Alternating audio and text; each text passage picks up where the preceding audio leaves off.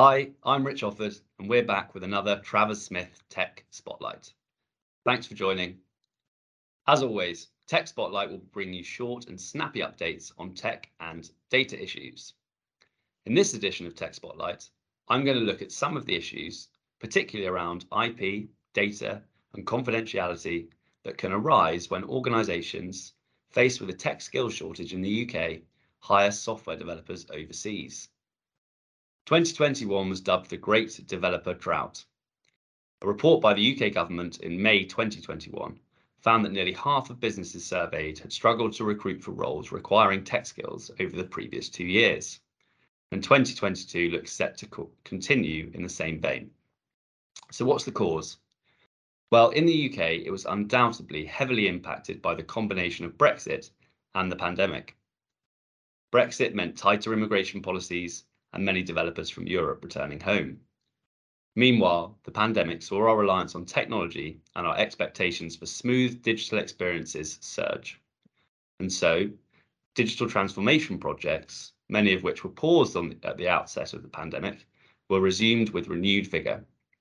But competition for tech talent globally is fierce, with tech salaries rising faster than almost every other industry. We've consequently seen more of our clients looking to hire tech talent overseas, and some exploring alternative employment models in order to do so. For example, structures where the individual is employed by an umbrella company or by a third party that takes care of all employment tasks, an employer of record, but where the individual works for the end client. Now, this gives rise to various legal issues, some of which are more obvious than others. Choosing to focus on IP, data, and confidentiality issues that present traps for the unwary in this tech spotlight, I wouldn't wish to underplay the importance of the employment and tax considerations, which, if you are looking to hire developers abroad, should be front and foremost in your mind.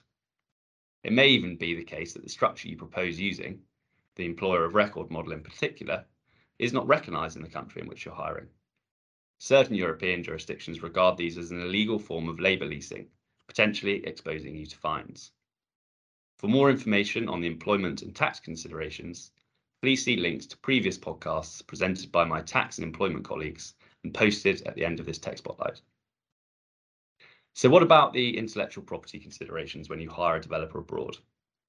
Well, in the UK, where the developer is an employee, copyright in the software they create during the course of employment will automatically vest in the employer. If, on the other hand, the individual is an independent contractor, then they will own the copyright, and you'll need a provision in your contract with them for them to assign the copyright to you. But copyright is territorial. Hire a developer in Bulgaria, and the software they write will be subject to Bulgarian copyright law.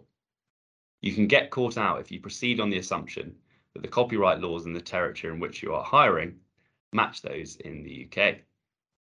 In certain European jurisdictions, copyright cannot be assigned at all, and authors may only grant others a license to exploit protected works. In these situations, there's no mechanism like we have in the UK to transfer upfront ownership of software that is yet to be written. Returning to alternative employment structures. Where, according to local law, copyright vests automatically in the employer, rights in the developed software will vest in the employer of record or umbrella company, and not you as the end client. So in your contract with that company, you will need to ensure that the relevant rights are transferred to you and moral rights are waived, taking care to observe any local law formalities. You're also likely to want to contract directly with the developer to cover off the IP position, although where you're using an employer of record structure, this could be seen as a stronger indication of a labour leasing arrangement by jurisdictions that outlaw those arrangements. It's clearly much better if all relevant documentation is concluded when you still have the relationship with the developer.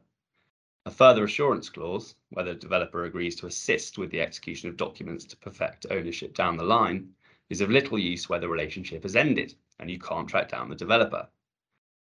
To avoid this situation, it may be appropriate, subject of course to local law advice, to execute an irrevocable power of attorney, permitting the employer to act on behalf of the developer in executing documents.